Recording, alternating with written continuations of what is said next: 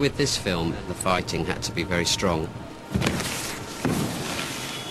But what I had in mind after watching the first Star Wars films was that you would see that they had studied every single style of swordplay, from epee to kendo. That's what we've gone for. I like that there. That's strong in there, isn't it? The kendo movies. Since they had chosen such a short-range weapon, they would have to be so good if they're up against ray guns and lasers. I think it just needed to be much more gritty than it was, much more scary than it was, much faster and much stronger. They have to be constantly in check. There's no room for error in any of the fights. You won't see it because they're so fast, but if you slow them down and freeze-framed them, they can only parry there, or they can only attack there. The moves are so natural, or so correct. It's the only place they can be. Welcome to the Wampa's Lair podcast. Deep in the bowels of the frozen ice caverns of Hoth, our hosts, Carl Leclerc, Jason Hunt, and Katie Horn discuss all things Star Wars. So join the conversation and hang out here in the Wampa's Lair. Hey everyone, and welcome back to another exciting episode of the Wampa's Lair podcast. This is episode number 338, Martial Arts in Star Wars. I'm, as always, one of your hosts, Jason Hunt, and with me, the Chirrut Imwe and Darth Maul to my Dryden Voss, we have Carl Leclerc and Katie Horn. Hello! Why are there all these scars on my face? I don't get it. They only show up when you're angry. I'm Dryden. You're Chirrut. I gave you Chirrut this time. Oh, I'm Chirrut? You're Dryden? Yes. I just assumed... I totally messed that up. Yeah, I kind of assumed that Jason would want to be Chirrut, honestly. Listen, all I know for certain is that we're all kung fu fighting. Yes. Oh, yeah. Everybody was kung fu fighting. Oh, my goodness. So, I am pumped because none of us came up with this topic because none of us are quite as skilled. I'm very excited to introduce our special guest for this episode of The Wampa's Lair, who is the creator of this particular episode, the boss nass to all of us. We got Emily Pelletier, the president of the Star Wars Club, where I work. You made me boss nass. I'll take it, actually. Okay. Hi, Emily! I'll take it. Boss nass would be fun. Yeah. Boss nass can probably hold his own with Dryden and Chirrut and Darth Maul. He's got a staff weapon. He does. I mean, why do you think he has his ears pulled back? It's so that, that's how you know he's serious. He pulls back his so ears. he's ready to fight. And he's got his battle cry. Charges in. I mean, did you see? He knocked out Jar Jar with just like a word. He's all like, Jar Jar, you saw bomb bad general. General! Jar Jar passed out. Knocks him out with his words. He doesn't even need to use martial arts. Exactly. Well, welcome to the podcast. Yeah, I'm really glad that we can have Emily on with us. Emily came to me last year, and was like, hey, I want to start a Star Wars club. Would you be the advisor? And I was like, does Yoda raise X-Wings from the swamp? I don't believe it. That is why you failed. Yes. Oh, yeah. When I asked you to be the advisor. So she has done a great job of getting a Star Wars club here on campus.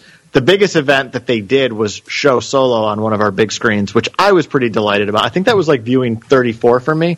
Wow. At that point. Way to rub it in, Carl. Yeah, and... the secret is that they didn't actually show the movie. Carl just stood up there and reenacted the whole thing.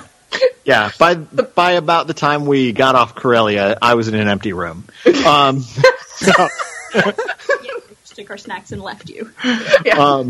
But Emily's done a great job with that club on campus, and what's actually really cool is Emily has a black belt in karate, And when I asked Emily, I was like, all right, well, it's up to you. What do you want to talk about? And she was like, let's talk about martial arts and Star Wars. I was like, great, I know nothing. So I'm very excited to learn with all of you tonight. And Emily, how long have you had your black belt for?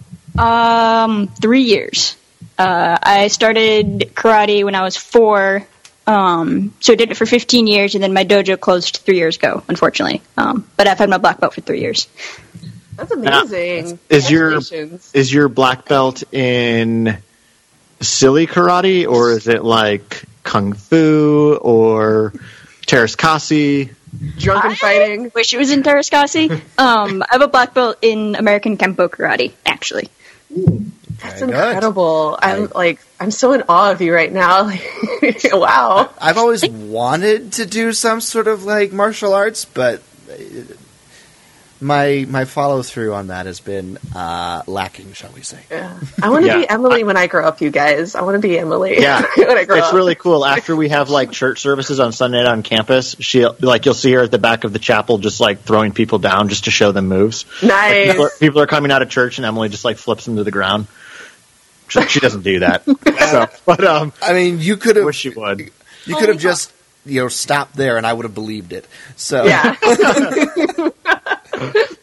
So but it's really I think a lot of Star Wars fans know that martial arts is certainly a huge part of what informs the fighting styles of Star Wars. Mm-hmm. And we've gotten some very unique styles, I would say, just even in the subsequent trilogies. But I don't know, Emily, where are we going first? What do we teach us? We're going to the original trilogy. Got to start at the beginning. Yeah. And those drills are always my favorite because they're the ones that are most closely connected to martial art. They're based on kendo, which is a Japanese sword martial art. There's a whole bunch of them. But kendo is really cool because it has like the rounded blades like the lightsabers kind of are, and they're very much centered in this idea of it's nothing flashy, it's nothing fancy, it's a lot of just like blocks and strikes and going very quickly. Kendo duels are over in like a matter of minutes or seconds, depending on what level you're at. So beginner, like Obi-Wan and Maul on in Twin Suns. In Rebels, yeah, that's a lot of like really similar to that. And I think that's just a lot of samurai duels in general, from what I know. Kendo is really cool art, and I think that had an influence on their like the way the Jedi dress too, because their their tops look like gi tops and stuff like that. Yeah. But yeah. So that's something I hear two conflicting reports about Episode 4 in particular. And I have no idea what's true, so I want your take. People either say that match between Vader and Obi-Wan is very intentional. As you say, like, the strikes are very deliberate and they're very slow, and again, you can just tell that if they really, went at each other, it would be over in seconds one way or another, But then other people say that actually, no, it's the opposite. When they were on set, nobody had any idea what they were doing. It was just like, just slap your sticks together. So what do you get when you watch Episode 4? Are you like, oh, this is really deliberate? Or are you just like, they have no idea what they're doing? They're just hitting sticks. From everything that I've read and seen, it is deliberate. That like I don't remember who the stunt coordinator for Episode 4 is. Bob Anderson. Thank you. That Bob Anderson actually based it on kendo matches, because like a lot of the other stuff that he had done was fencing. So, and that was some of the stuff that Alec Guinness had done was also fencing. So George Lucas was like, no, we're going to base this on kendo. So like you have to use two hands on your lightsaber blade, and everything is like slow and deliberate. And like even those moments of like where like Vader and Obi-Wan aren't actually fighting, but their blades are touching. That's very much rooted in kendo. That's a technique. If you're good, that's a technique where you can like feel what your opponent is going to do next. You can kind of like anticipate what they're going to do. Oh, nice. Everything that, from what I saw in A New Hope, like everything is just like rooted in like how kendo does their fighting. That's incredible. Yeah, I hadn't really thought about that, but that's probably absolutely right, where their blades are touching, and then just based on how your opponent shifts their weight, or, how they grip, the pommel, that could absolutely tell you, like, how they're going to move next, and then that changes how you move as well, and it's almost like chess. Yeah. Right? Like, oh my gosh, well, that's... and how wow. helpful you can see things before they happen. Yeah, right? Yes. But actually, no, that's really neat. I never really knew that. But I always remember, like, when I used to play basketball, I remember my dad coaching me when you played defense, you never watch the ball, actually, of who you're defending. You actually watch kind of like their midsection, because that's where all their movement's going to be, is in their hips. Yeah. So they may fake with the ball one way, but their body's going to go a different way. So you watch the movement of the body, not the ball, because the body is what's under their control. The ball is kind of independent. So I thought that was kind of neat, kind of just this. There's something so physical too, right, about like martial arts. There's something, and to choose that. Obi-Wan says it himself in A New Hope. It's a weapon for a more civilized age, right? There's something so much more personal about that form of combat. There's an intimacy that I think it kind of evokes, and it makes those. That's why duels to me are like the best kind of fights. Both in Star Wars, but even just in like. A good old action movie. Like, there's nothing like the main hero versus the main villain, and like a fisticuff fight, right? Like, because it's more than just about the violence of it. It's also about the intimacy of those characters, right. And which just makes me think so much of the Anakin Obi-Wan duel. While it's not personally my favorite duel at all, it's one of my least favorites. Sorry, there's lots of angry people right now, but the idea of it is so perfect, because these are two like brothers, right? Like, they are so close. They also know each other's fighting styles so intimately. It just opens up so many avenues of what you can do to explore with a fight. Yeah. Yeah, I'm sorry. We're talking about, the difference between the sword and the blaster, right? That's what I hear you saying when you're talking about, what it means to cross blades with someone versus shoot them with a blaster. The sword is more elegant. It puts you in their personal space, and it really is just because this is something that I've been reading and thinking about lately. We talked about this before the show. The difference, the difference in public versus personal space. So if you imagine yourself standing at the center of a circle, and then just rings building out from around you, the ring furthest from you is called personal space, that's public space. And then you step inward in that social space, inward again, personal space, and in with you at the center is your intimate space. And when you shoot someone, they're out there. They're in public space. You know what I mean? They're almost like not even real to you. You can shoot them and you don't really have to think about it. But when you're dueling someone, they are at least in personal space. They're there with you and you're fighting them. And I don't know, it's more deliberate and way, way, way more personal, I think. And depending on the fight, it can even get into intimate space, Yeah, exactly. Yeah, exactly. You can get real close to someone. Yeah, that's what I think makes it so exciting to watch. Why it kind of, when people are having a shootout, that's exciting, right? But then when Obi-Wan and Anakin are crossing blades and they're real up close to each other like that, that's when we really pay attention. We're like, we feel that emotional drama, not just the excitement, but the emotions of, what are they going to do to each other now that they're in that space, Right. Like, if you think about it, a lot of the really emotional parts of Star Wars are like kind of centered around duels. We have like Luke finding out that Darth Vader is his dad, Obi-Wan losing his mentor, the whole Anakin and Obi-Wan duel on Mustafar. Like, those are all highly emotionally charged moments, and you can really only have those when you're either in someone's personal space or like someone's intimate space, like you were saying, Katie. Mm-hmm. And duels just lend themselves to like being in that kind of space. Yeah, precisely. Yeah. Yeah. More elegant weapon, more civilized age. Yeah. that idea of the different zones of space makes me think of Solo, a Star Wars story. Yes, that movie that you never talked about. What doesn't make you think of Solo? Very little, Jason. Okay, just so long as we're all on the same page. Nope, like just even thinking about like that different type of combat, right? Like, I love the shootout on Kessel, right? When they're beneath the Falcon. I think this is a great action sequence.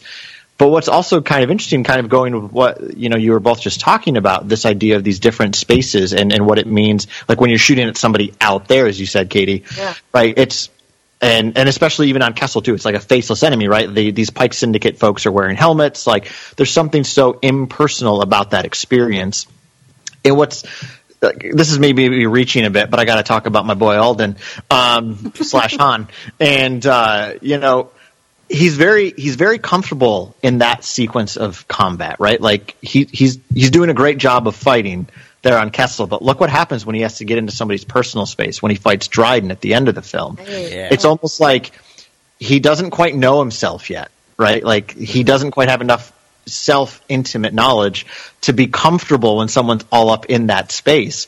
So he gets kind of housed pretty quickly by Dryden. Yeah. And unlike Kira. Yeah, exactly. Kira, unlike Kira, who, yes, she's obviously gotten that formal training, as she insinuates about Teräs Käsi, but this is also a character at the end of that film who really knows who she is and what she's about in a way that Han's not there yet. Exactly. She's the more mature character by far.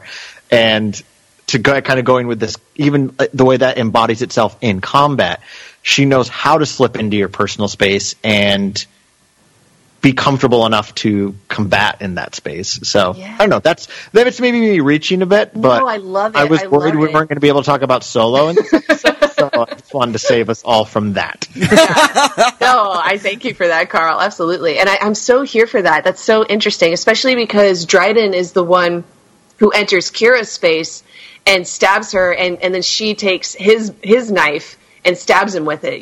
His knife gets lodged in her sword as she spins it around and stabs him with his own knife. You know what I mean? And Kira uses her relationship with Dryden to her advantage. She turns that on him because she knows that what he's expecting.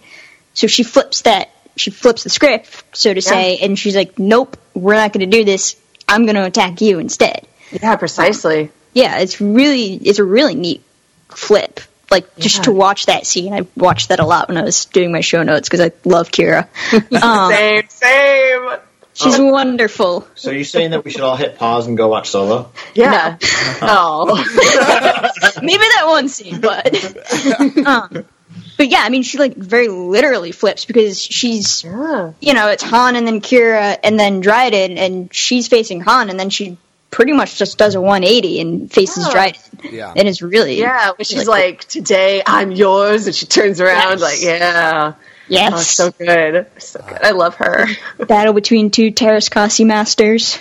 Or at least users. Yeah. Well, I mean, if we can assume they were both trained by Maul, then they both know their stuff. Yeah, I can't imagine Maul letting anything slip. Like, they make a mistake and Maul makes them suffer for it. Of course, because he did. Exactly. It's just like... Maul had to suffer to learn, so he's going to make everyone else suffer to learn. Exactly. I mean, that's how my senses did it too.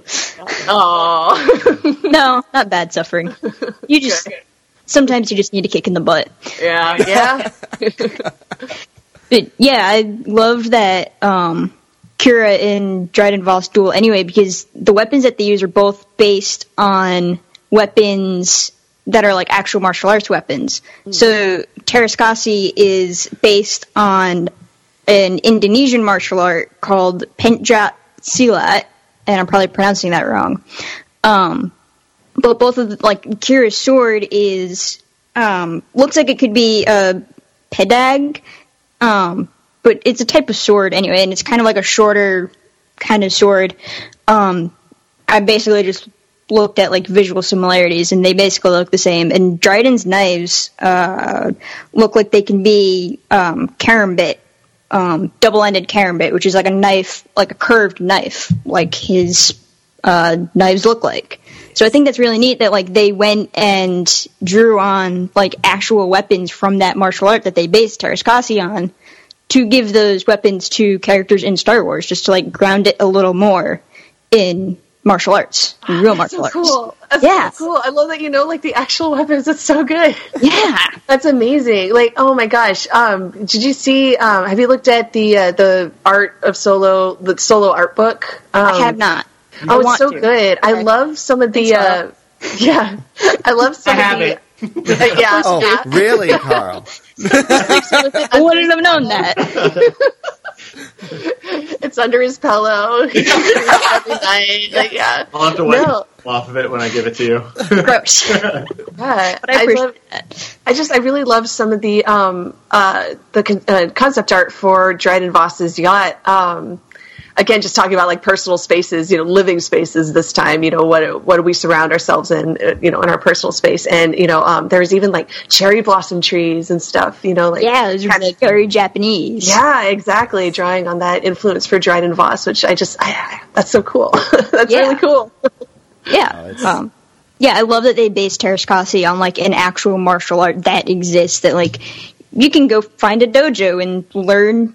Well, it's not exactly Terraskasi, but you can learn something similar to that. Oh, talk to me about it. Talk to me about it. Talk to me about real life Terraskasi. I don't know a lot. Yeah. I really don't know a lot because it's, I know a lot more about like Japanese martial arts because that was the tradition that I always did. Yeah. So yeah, like I said, it's Indonesian, and a lot of the focus is on strikes, so like punching and kicking and stuff, grappling and weapons.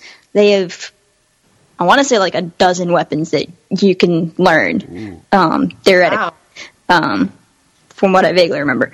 But I think we can see a lot of like the striking stuff in the little bit that we see of Kira's fight on Castle when she's in that side room with, I don't remember that character's name. I'm bad at that. The lead, Director Tolsite. Yes, Director Tolsite. Yeah. Yes. Like, we can see a little bit of that, like, she does that flip cartwheel kick, which I think is really cool. Whoa. Yeah, Kira can definitely handle herself. Yeah. Don't need to worry about that, Beckett. Like, I wish I knew more specifically about Penjat Silat, but I don't. Yeah. Wish I did. Yeah. Did he? Question though, we kind of really quick tangented into Solo, but was there more stuff on the OT that you wanted to bring up? Because I'm very curious. Because the OT is the one where I know there was martial arts used in there, but it's the one where it seems least obvious. Yeah. I mean, that was about all that I had specifically, other than like kendo. You can only use the swords. You can't use like kicks or anything. So, like any of like Luke and Vader's duels when they fight and they use other strikes. You can't do that in kendo, as far as I know. It's solely based on the sword. But otherwise, yeah, that's pretty much all I had.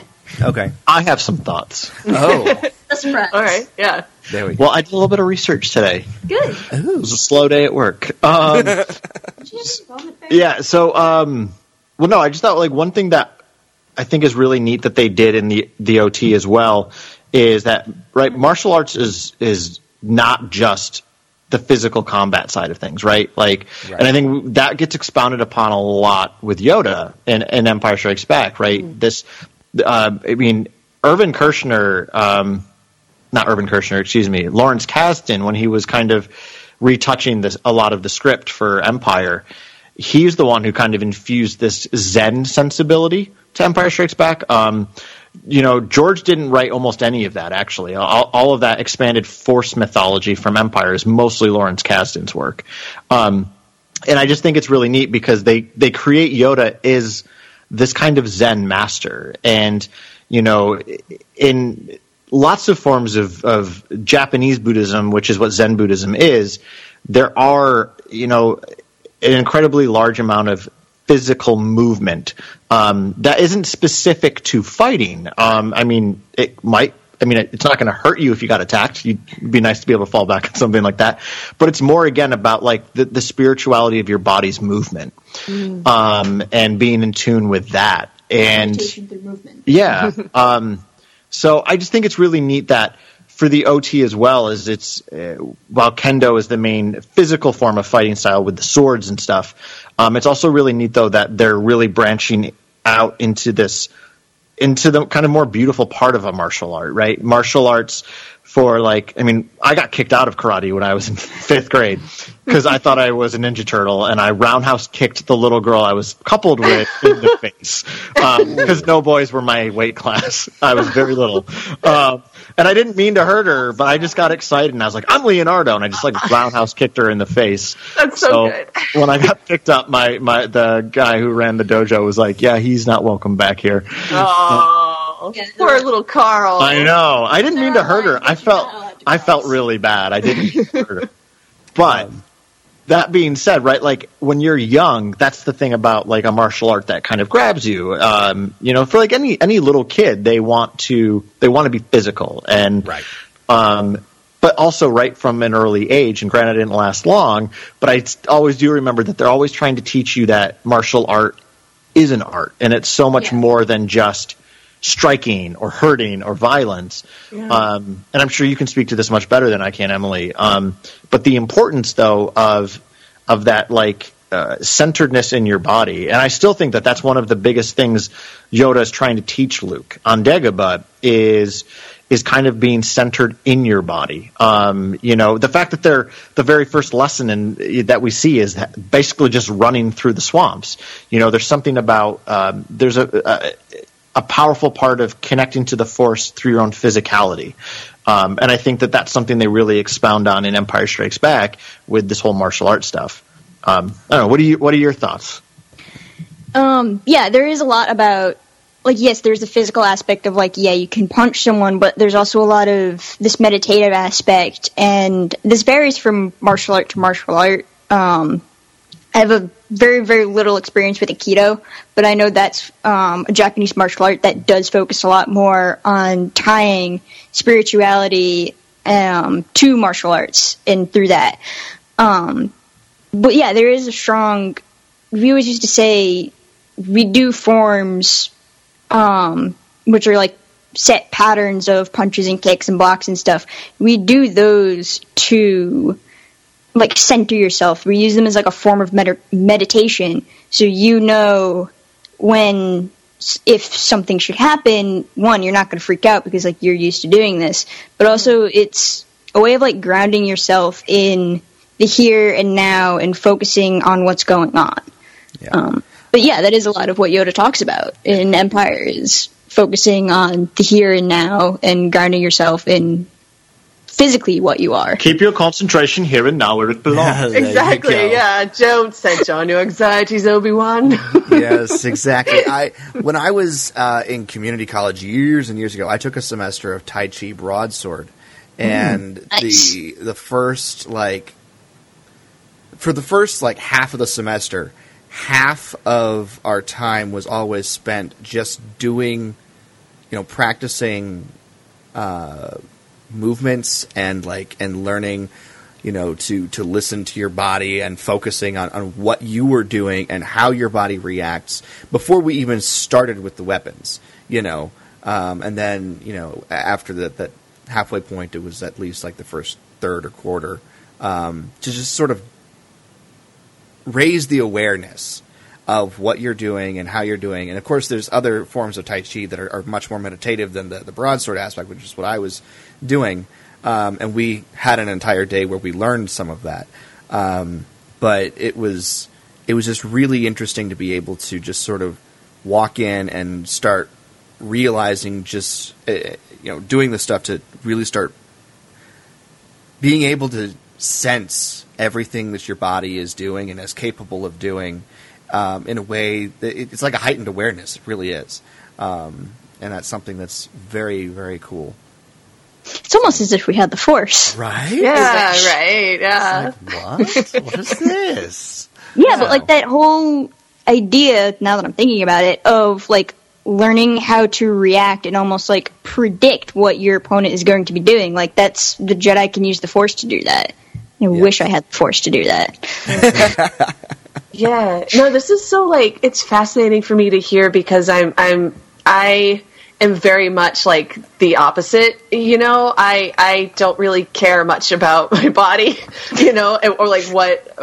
Obviously, we need balance. You know, we exist in flesh, but of course, we're more than flesh. But the flesh is important. You know, I spend a lot of time thinking about art and looking at art, and you know, thinking about words, and you know, because for me, the way I feel the force, you know, connected to other people is when I look at like a painting, I can hear and see someone putting that intentionality into that work, and then it speaks to me from across space, from across time, you know, like Rey and Kylo reaching out and actually touching from across an impossible distance, you know. But then when I hear you guys talk about how your body moves and how you can feel yourself moving in that space, you know, existing in your body, and how you exist around other people as well, I'm like, wow, that's real. That's another way to touch that idea that I get, you know, out of the written word, out of, you know, visual arts, stuff like that, music. Like that's incredible to me. I think that's really cool. Yeah. No, and that's really neat too, because it makes me think of, right, like this idea that martial art, the more practiced you become, the more in tune you are with your body, and you're in tune with the things that are around you. And, you know, you think of an Attack of the Clones when, you know, Anakin loses his lightsaber again, and Obi-Wan gives it back. This weapon is your life. This idea that, like, as a Jedi, a lightsaber is their life. And when a Jedi pulls out the lightsaber to fight with it, it's an extension of you, right? And that's something we know, like, in ancient samurai art forms, you know, their sword or their horse this was all part of your body. But it also makes me, like, with what you were just talking about, Katie, specifically with art or something, like, you think of, you know, like a great violinist or something. When they're playing that violin, though, it's like they're just so in tune with their body and what they're doing. And it kind of, like, to expand that into Star Wars 2, it's kind of like a great pilot, like Poe. When Poe's just being Poe, or when Han's just being Han, right? There's like a part of them, they do slip into this kind of force-guided meditation without even maybe recognizing it. Yeah. And I remember there's an interview from a few years back where Dave Filoni talked about that he was addressing this idea of who can use the Force, and, like, grappling with this idea that, like, the Jedi certainly have a special, unique ability with it. But Dave Filoni made this point about Han Solo, like, well, you know, when Han Solo is piloting, in a way, he's just moving with the ebb of the flow, the flow of the Force, because he's just so in tune with what he's doing. And it just makes me think of anybody who has a particular art form. You know, it can be a painter when they pick up their brush. It can be a writer when they sit down at their keypad. It can be anything like that. It's, kind of the physicality of it, you know, like a good NASCAR driver. Yeah, well, I really see that. For some reason, a shot that really encapsulates that for me is in The Last Jedi at the beginning, when Poe, like, slams himself up against the side of his cockpit to spin his X-Wing around, like, completely. You know what I mean? I'm like, does he technically need to do that? I think no. But there's an intentionality in that motion of, I'm going to turn this thing around right now on a dime. And he does it, and it's incredible, you know, just like, I don't know, well done, Oscar Isaac, for just that performance of, like, you know, just slamming himself up against the side of his cockpit, like, just very deliberately. It's really good. Yeah, there's a lot to say about, like, the physicality of, like, embodying a character that does martial arts, and I think the best character that we see it in is in Darth Maul. Yes! Portrayed by Ray Park. Yes! I knew we were getting there. Yes! Yes, I love Ray Park. Can I just say something real quick before we dive too deep? I was watching some of the behind-the-scenes features from the prequel DVDs this morning to try and prepare for this, and Nick Gillard basically says that, you know, the fighting style he developed for the prequels was a lot of various forms of you know, sword fighting and martial arts, from epee, fencing, to kendo, and then he said even tennis and tree chopping. So okay. I mean, you can draw inspiration from anywhere, I guess. It was pretty funny. But yeah, that was one of the funniest things that I heard him say. But Nick Gillard is a genius. So He is. Yeah, man, can't talk about martial arts in Star Wars without talking about Ray Park. Yes. Nope. He does Chinese Kung Fu, and specifically he's an expert in the bow. Well, bow is Japanese. He does Chinese. He's an expert in the staff, which I think is why Darth Maul has a double-bladed lightsaber, because that's basically the lightsaber equivalent of a staff. And because I took bow too. I took bow because I love Darth Maul. Yeah, Nice. that's so good. Yes. I'm gonna cry. Are we the same person? Maybe we'll have to talk more later. Yeah, right. Yeah.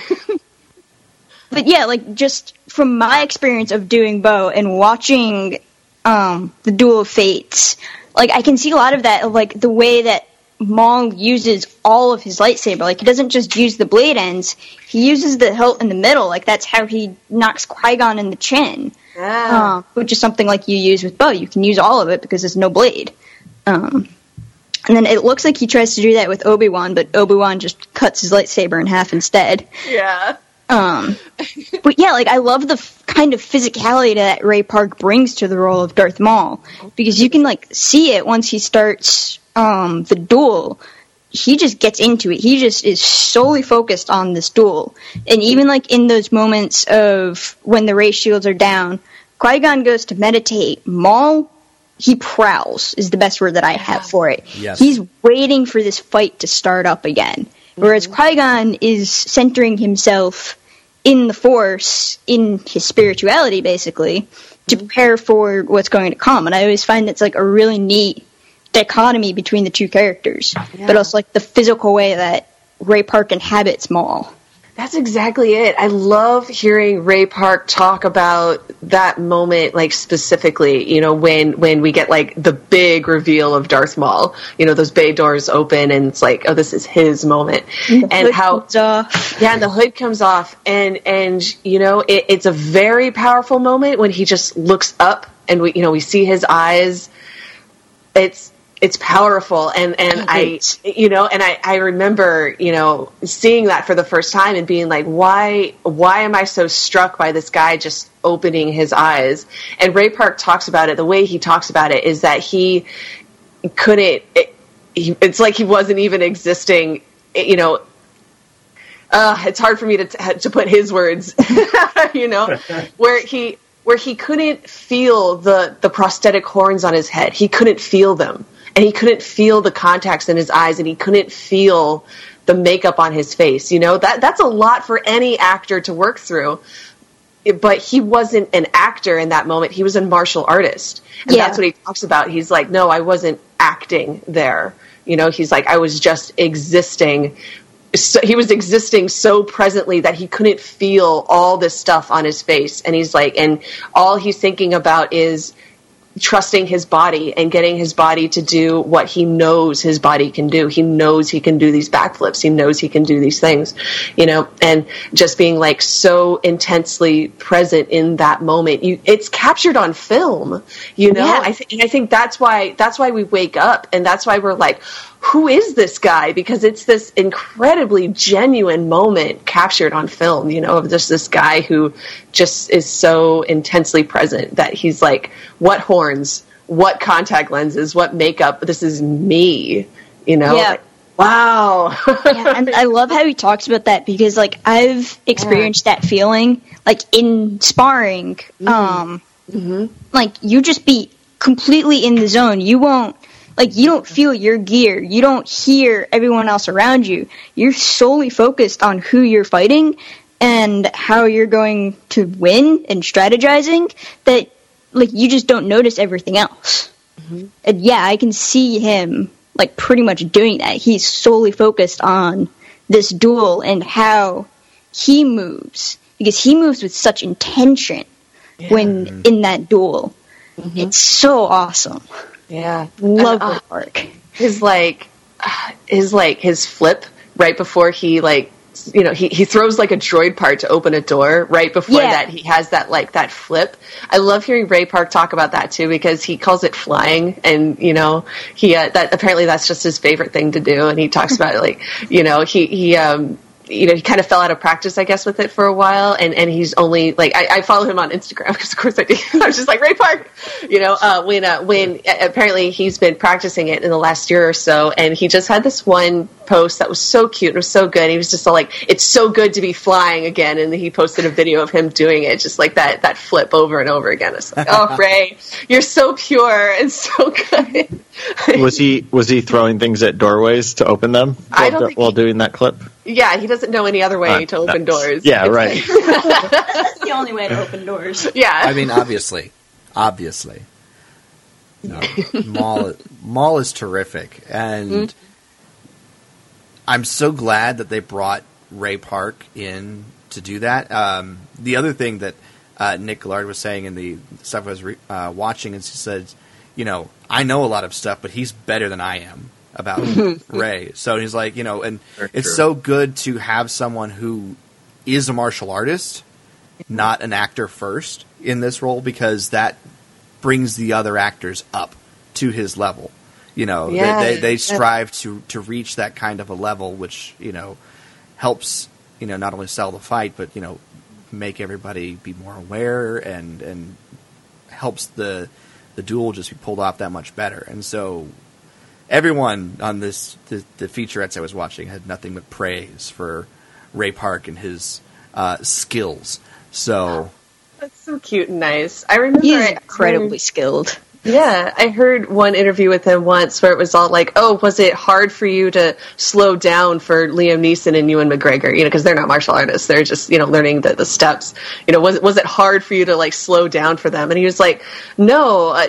He's like, how can I show them nothing but patience? Because, sure, I was running circles around them, but they were acting circles around me. So, it's just like... And you're also working, it's part of their job to go learn how to lightsaber duel, but you're also working with someone who's taking the time to learn what you're doing, and, you gotta respect that. Oh, absolutely, yeah. And that was, I just thought that was so sweet, just the humility that Ray Park has. I've talked about this before. I'm still not over it. How I got my picture with Sam Witwer and Ray Park at Star Wars Celebration in Chicago. I'm sorry, Katie, I don't remember. How did you do that? Oh my god, I did not survive, honestly. But yeah. This is her Force ghost. Oh my gosh. But just, these photo ops go very, very quickly, you only have time to just shake their hand, whatever. So I shake Sam's hand first because he's closest to me, and I'm like, thank you for making Darth Maul happen. And Sam is like, oh, it's all this guy right here, pointing to Ray Park. And so I shake Ray Park's hand and I go, thank you for making Darth Maul happen. And Ray just goes, oh no, it was all George. It was all George. That's so much of what I've heard about Ray Park is he's just super chill like that. That's why I'm really excited that they mocapped him for Clone Wars. Yes. Because, I'm so excited to see that kind of physicality that he brings to Maul in Clone Wars. Yeah. Not that, the animators didn't do a fantastic job with Maul before, but, it's just gonna elevate it. Exactly, yeah. Oh, yeah, Dave Filoni talked about that, too. I loved hearing Dave Filoni just praise Ray Park. Just, I could just listen to that all day. It's just, everybody stand here and praise Ray Park.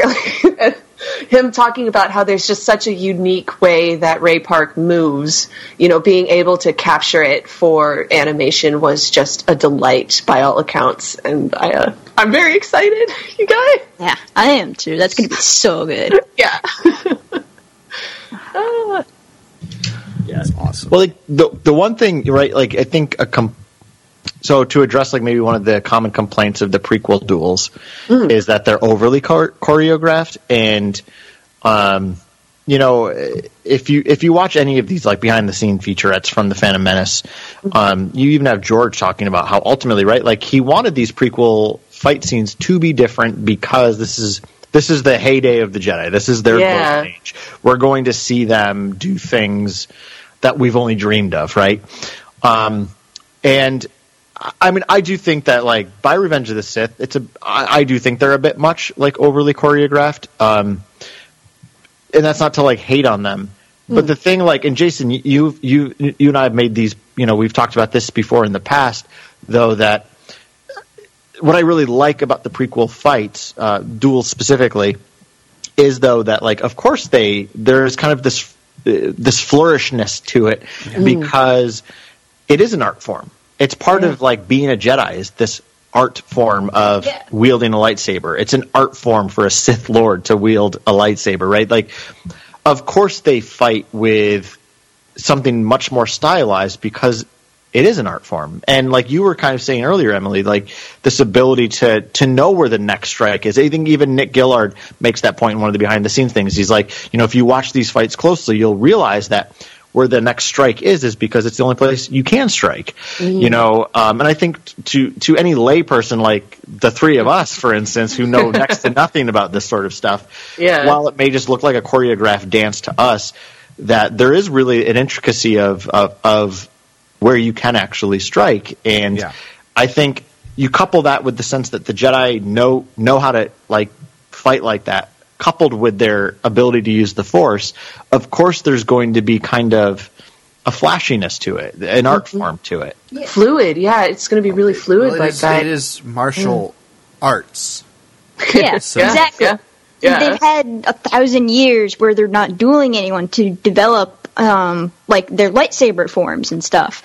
So like of course they're going to end up being a little more flashy, a little more fancy rather than just like the bare basics because they've had the time and the ability to like develop that into being fancy but also useful in a lot of ways. And that's why I kind of like Obi-Wan and Anakin's duel in Revenge of the Sith because that's like the culmination of like these 1,000 years is in these two fighting the last fight before the Jedi and everything that they worked for is wiped out.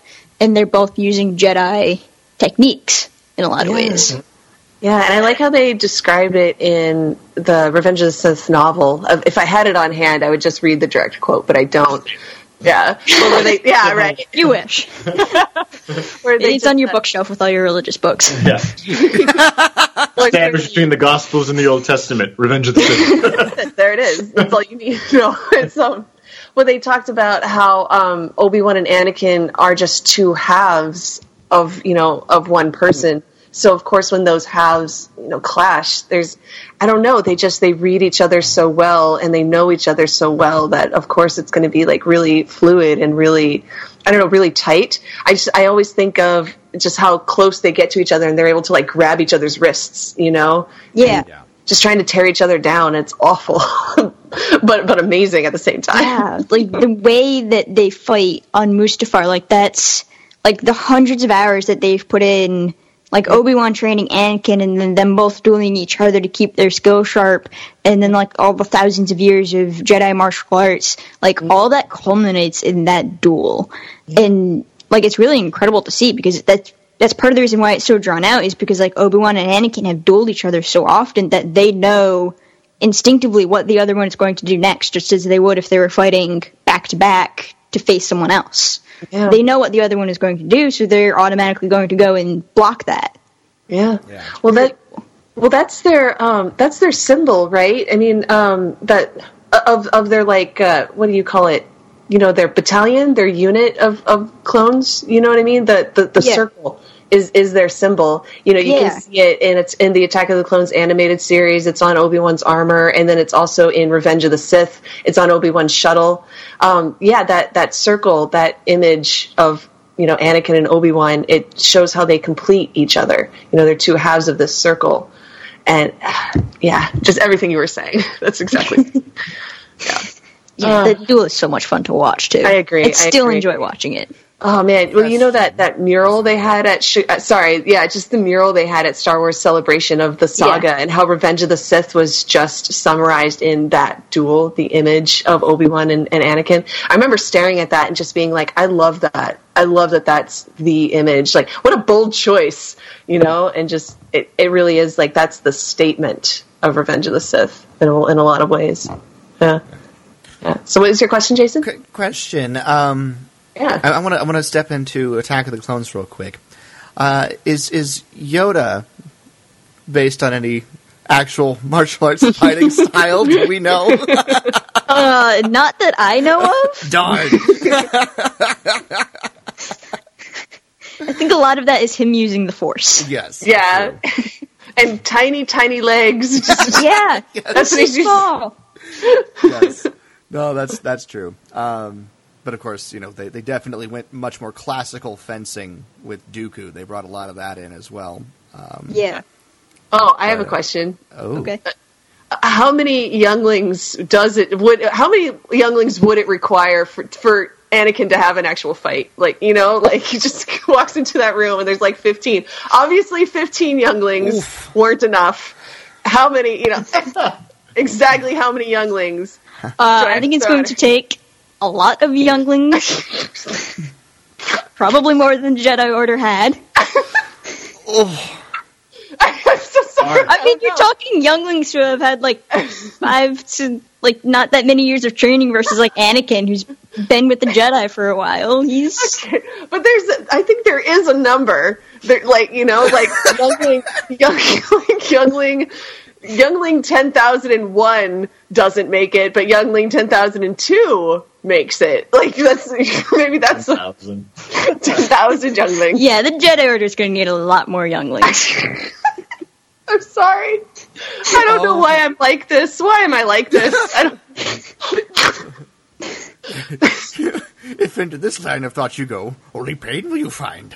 Exactly. Oh my god. Whole lot of pain. Oh, woof. Oh my gosh. Were we done talking about the Anakin and Obi-Wan before I... Yes, I think we are. Okay. Yeah, okay. There's one other guy that I think has a lot to do with the martial arts that I would be surprised if you didn't have something to say about, Emily. It's and I mentioned him at the beginning. It's our buddy Chirrut Imwe. Yes. Yeah. Donnie Yen, didn't he come up with his own martial arts style for this, or form for this, I think? Yeah. He might have. Yeah, I think he did. He is also a practitioner of Chinese Kung Fu. So him and Ray Park are in the same martial arts family, I guess. Oh, I want to see them give each other high fives. Yes, just all of the wushu high fives. Oh my gosh. I just realized that their timelines meet up. They absolutely could have met at one point. Chirrut and Maul in the same room. That would be interesting. That would be interesting. That would be terrifying. Fanfic authors, get on that. But yeah, Chirrut is definitely very strongly rooted from everything that I know in martial arts, especially I mentioned it before, Aikido, which a Japanese martial art that blends spirituality and the physicality, very much in the outfit that he wears reminds me a lot of the Aikido uniforms, and just the way that he approaches his fight with the stormtroopers obviously is very much based on the staff because that's what he uses, but it's also when he gets closer, he does this arm wrap with one of the stormtroopers, and I'm just yeah, I remember my sensei demonstrated that on me, and then I ended up on my back. But yeah, that that arm wrap is a very effective way to control someone, because you have part of them and now you can move them. And Chirrut, he rotates that stormtrooper, he moves him around to use him to his advantage and then knocks him out. Or it's probably not knocked out, but well, I'm pretty sure he uses the stormtrooper to absorb a few blaster shots. So yeah, so he's not knocked out. He did.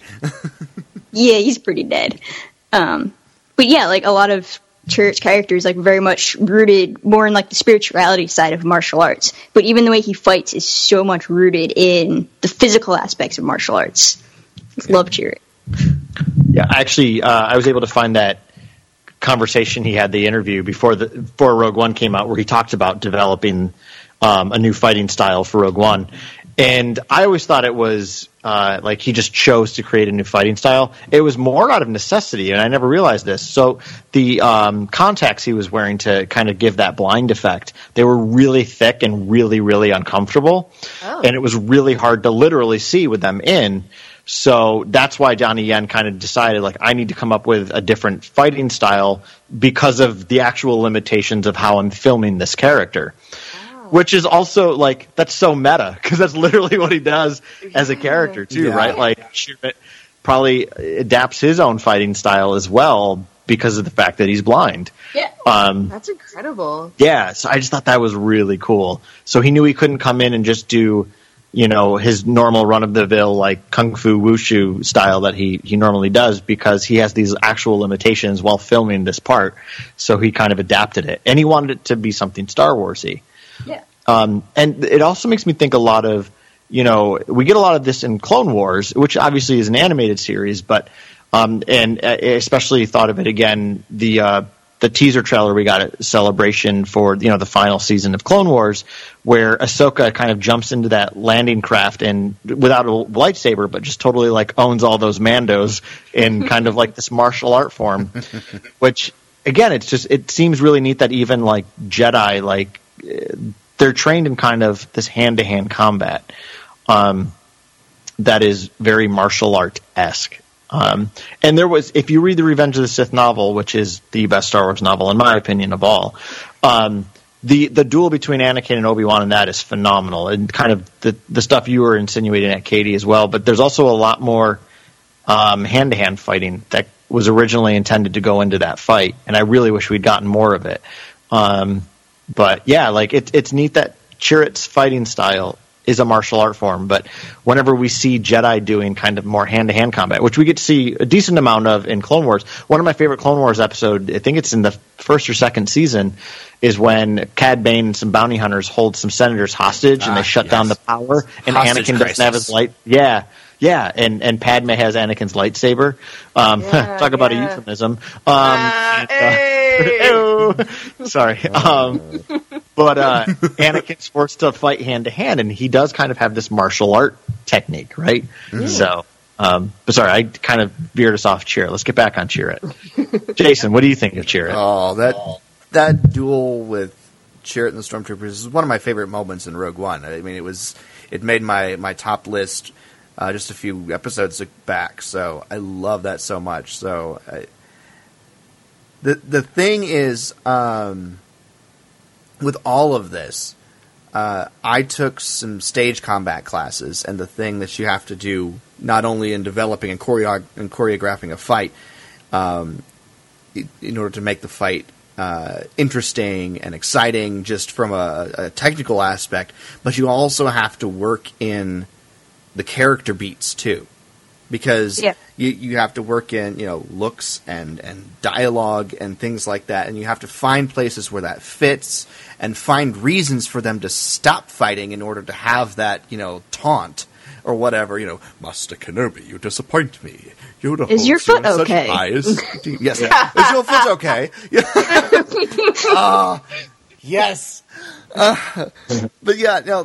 You have to work all of that in, and the whole aspect of this becomes this big conglomeration of like 17 different layers, and it's amazing that they are able to do all of that within these movies so well and so fluidly, and it's literally months of work on these things, and it's over in 3 minutes, if that. Yeah. So, But that's the lifestyle in all the martial arts is, you practice for life, and you may never actually have to use any of this outside of a dojo. Yeah, that's like something that my sensei always said was like, we're training you for real life, but God forbid you ever have to use this. Wow. Like you never want to have to use it in real life. Yeah. Wow. But man, Yeah. So, for the sake of eras, I'm curious about the sequels, right? The sequel trilogy obviously has employed very particular forms of martial arts as well. Do you know anything about those? Just like some observational stuff that like I've seen, like stuff that I've connected from like my martial arts journey and the stuff that like I know about to what the sequel trilogy is doing. Really, some of it's related to Kylo. I love the way that Kylo fights. Like we were talking about presence with Ray Park. Adam Driver does a lot of the same thing of like he brings in this. He brings in so much presence to his fights as Kylo Ren because he used to pretend that like the lightsaber that he's swinging is working against him, because I think that was something about like the lightsaber that he has, the crystal's like working against him or something like that, and like he has to pretend that that's working. So a lot of like how he fights is more like a broadsword, like a knight would fight with those big, long, heavy swords, versus like a more traditional Asian martial art. Whereas, like, the way Ray fights with the staff is very much, like, out of necessity. Like, you can tell that she never learned any formal kind of fighting. She just kind of, like, learned how to whack someone with it, and then spin it, because spinning the bow is fun. And it's a good trick. Yes. It is a good trick. Yeah, it is a good trick. Until you whack yourself in the head. Yeah. Oh, like Wicked. Yeah. Yeah. Or Wicked. Jar Jar. Yeah. Yes.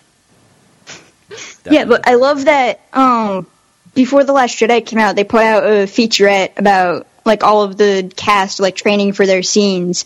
And I always love watching Adam's part, because he brings, like, you can tell he's going 1,000% into his, and this is just, like, him training. This isn't even them filming. And you can tell he's already going, like, 1,000% in. Not that, like, the rest of the cast isn't, but, like, he just brings something different to it.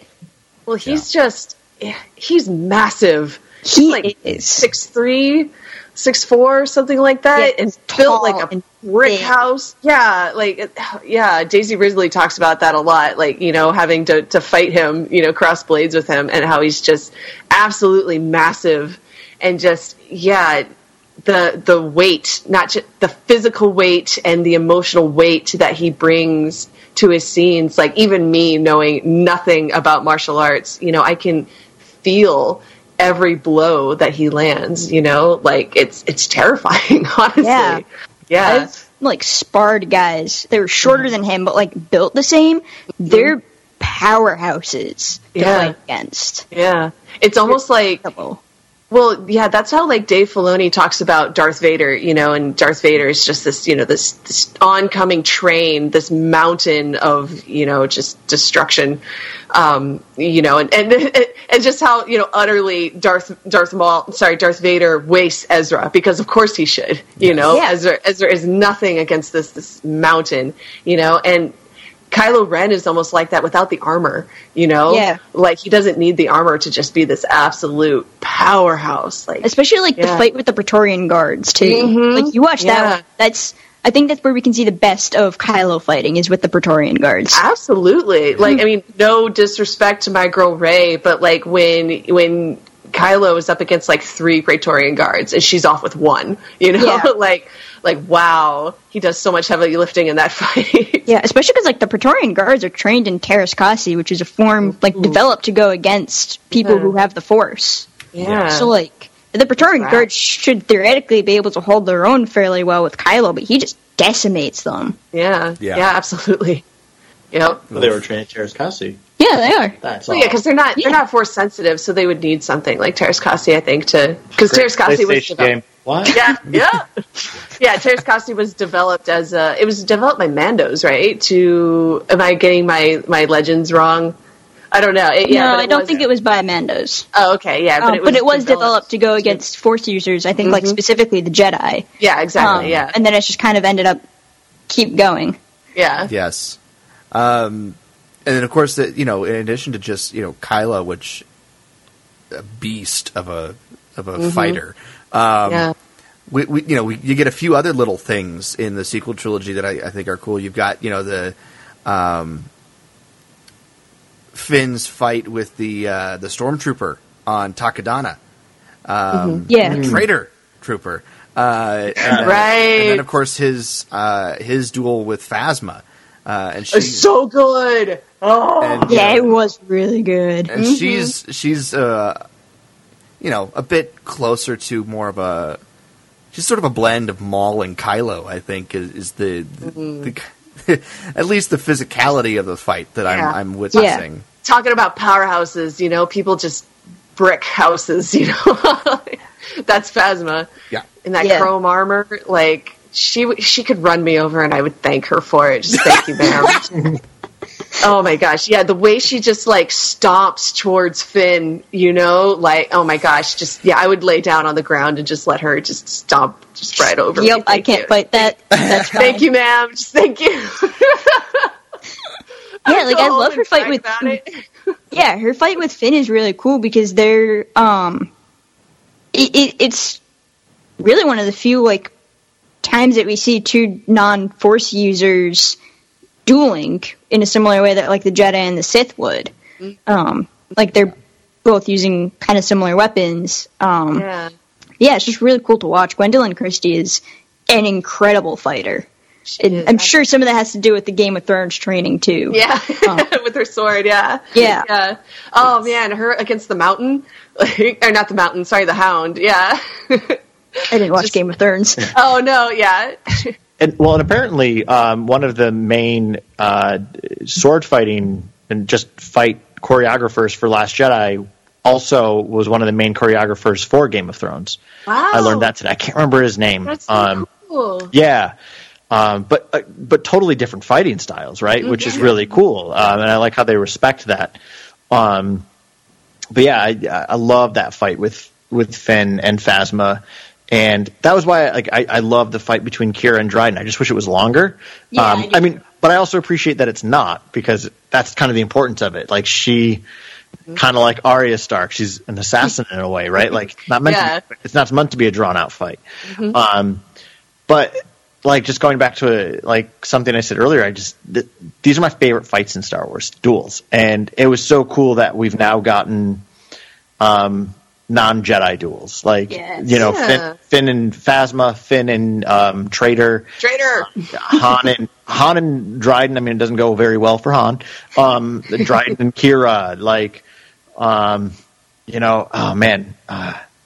Enfys Nest. Let's not forget good old Enfys. Yes. Now she obviously knows some sort of hand-to-hand combat skill. The way she gets in close there on Beckett and just takes it right down on the train fight, that's awesome. How she just brings him right down. And so cool too, that's the chosen combat style. I mean, she has those defense fans because she knows, right? She can't fight from a distance. She's just got a staff. Yeah. So you need to have something to defend. And she's not a Jedi. She doesn't have a lightsaber, so it allows her to get in close and work magic. God, Enfys, marry me. Right? Same. After Alden. I was going to say, wait. Alden, Enfys, and I, we'd be such a happy family and great sitcom. I'd be very jealous of that sitcom. Just let's face it. I'd just be like the neighbor. Let's face it, Carl is made for sitcoms. Yes. You know what's a scene in the sequel trilogy I want to talk about is when Rey is training by herself and Luke is watching her with that lightsaber. Yeah. Well, she starts with the staff, and then she's just kind of she sees that lightsaber laying there, and she's almost like, why am I wasting my time with this staff? And she picks it up, and, the more she swings it, at first she's pulling her punches. We see her almost hit that rock, but she doesn't. She pulls back, but then eventually she does just slice that rock in half, and she stumbles backwards from it. I don't know anything about martial arts training, and something tells me that she wasn't supposed to land that blow. Is that correct? Or no, was she supposed to do that? If she's training, ideally, should she land that blow or not? If you're fighting another person, it depends on where the blow is. Oh, okay. So from my training experience, stuff like the face and the head and below the belt, you're not supposed to actually hit in training because, you can break someone's nose, you can give them a concussion, something like that, and that can be, really bad. But, if you're gonna, kick someone in the side or something, those are generally blows that you check your strength, so you're not kicking someone at full strength, but you can land a kick like that if you're working with someone who's at your same level or a little bit worse, a little bit better. There's a little bit of leeway there, but you're not gonna have a black belt and a white belt and the black belt's gonna go and kick the white belt just haul off. You're not gonna do that. That's how you don't get white belts back. Yeah. Yeah. Ouch. Well, ouch time. Yeah. Ouch time. Yeah. I guess maybe I don't know. I'm trying to figure out how I'm supposed to read that moment because Rey almost does seem a little scared of her power, I guess, and Luke is also he turns away, from that moment. It's almost oh, I shouldn't have done that. I should not have hauled off on this rock. Yeah. I mean, know. It's one of those things where, at least to me, it looks like, she's doing her training, and then she notices Luke is watching. Mm-hmm, and so she's like, this is my chance to impress him, to show him what I'm learning. and she overdoes it. Yeah. That's kind of how I always read that. And of course, it gets her a little in trouble because she, slashes the rock and it tumbles down the hill and, nearly crushes the caretakers. And they just sort of look up at her like, Really? yeah. Really? I want my Caretakers 2-pack action figure set. Yes! And I don't think we're going to get it, and that bums me out Complete with hard. wheelbarrow exploding action. Yes! Oh, that'd be so good. I'm not even kidding. I would just be rolling across my desk. Oh, no. Quick question, because I know we want to try and close down here soon. Do we think that Rey is going to change her style at all from where she's been? She fights basically as a survivor right now. Yeah. Because she has to. She has no real formal training or anything. Do we think we're going to get a different fighting style from Rey in Rise of Skywalker? I don't think it's going to be different. I think it's going to be more refined. Oh, okay, yeah. So I think she's going to practice the skills that she has and maybe learn some other things that she can incorporate into it. But like the flip. Yes, I love the flip. Yes. I haven't even seen the movie yet, and I love the flip. One of the things that we talk about a lot is the stuff that you learn at brown belt and when you're almost to a black belt, all that stuff is really cool. But at the end of the day, if you're going to get into trouble, you're going to rely on the stuff that you learned as a white belt in sometime in something around there. So you're going to rely on the skills that you've drilled the most. And I think that's what Rey is going to do, is just drill the skills that she has and add polish to them. Yeah. That's cool. I like that. Well, do we think... I don't know. I don't know if, this is misdirection or whatever, but we have seen Rey going back to the staff a bit in Episode 9. And I don't know. Yeah, I don't know what to think about that. At least about her going back there's to the publicity staff. photo. Sure, yeah. So.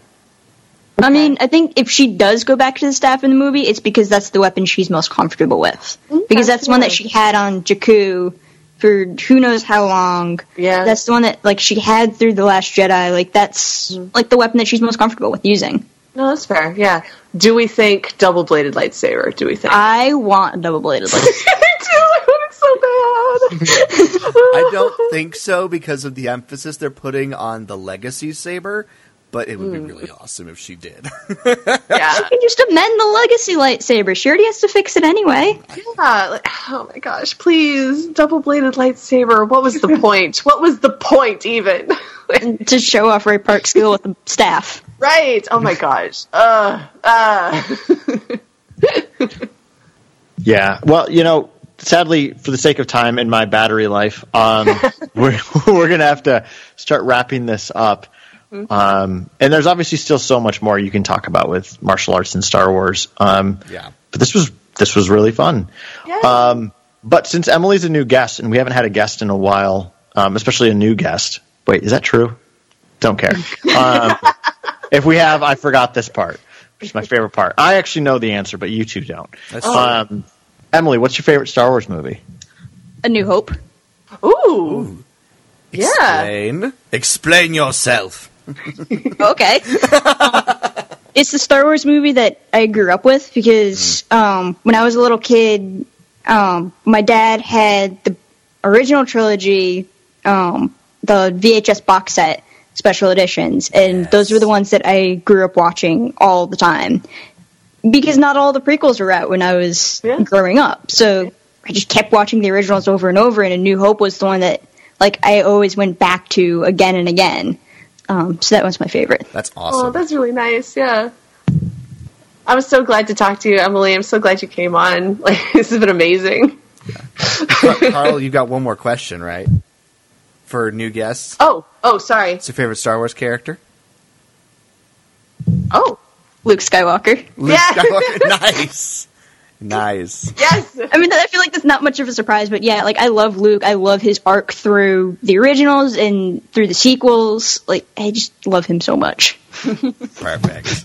Final question. Who's your favorite Star Wars club advisor? Oh. Carl. Yes. Oh, good. I'm literally the only one who's allowed to be the advisor, so she's kind of stuck. Advisors. That's true. Always two there are. Hey, master. Except in this case. I'm so glad that Emily was able to come on, and we'll have to get you back at some other point to talk just Star Wars thoughts in general. All right. And Emily is the reason that I got to go to an advanced screening of Solo last year because of the Star Wars Club. I'm really hoping that PR person from Disney reaches out again this year in December so that I can go see an early screening of Rise of Skywalker. And they get my right this time. Yeah, I know. That would be awesome. So That would be really cool. but I dropped the ball last week on our matchup. But it's kind of perfect because this is like a good dueling matchup to end a martial arts episode with. So last week we, going with our Attack of the Clones episode, asked you all who you think would win in a duel between Attack of the Clones Anakin and Empire Strikes Back Luke. So we will definitely post that in conjunction with this episode so that we can talk about it next week. Yes. But yeah, be sure to weigh in on that. It will be awesome. And Carl, if people want to weigh in on that or weigh in on any of the awesome martial arts talk we had today, where can they do that? Of course, you can find us on Twitter at Wampa's Lair, on Facebook at Wampa's Lair Podcast, and you can email us at wampaslairpodcast@gmail.com. Katie, where can folks find you on the interwebs? You guys can find me on Twitter at PoHotDameron. Good times. And Emily, if people want to talk to you on the Twitterverse, how can they find you? I am at the Ace Jedi on Twitter. Cool. Easy peasy. Yep. Excellent. Anything else before we close down this episode? Not for me. Thank you so much for having me. I've had so much fun. Oh, thanks for being here. Thank you so much for being here, Emily. All right. Well, that is going to wrap up this episode of the Wampa's Lair podcast. This has been episode number 338, Martial Arts in Star Wars. For Carl, Emily, and Katie, I'm Jason. And we will see you next time here in the Wampa's Lair.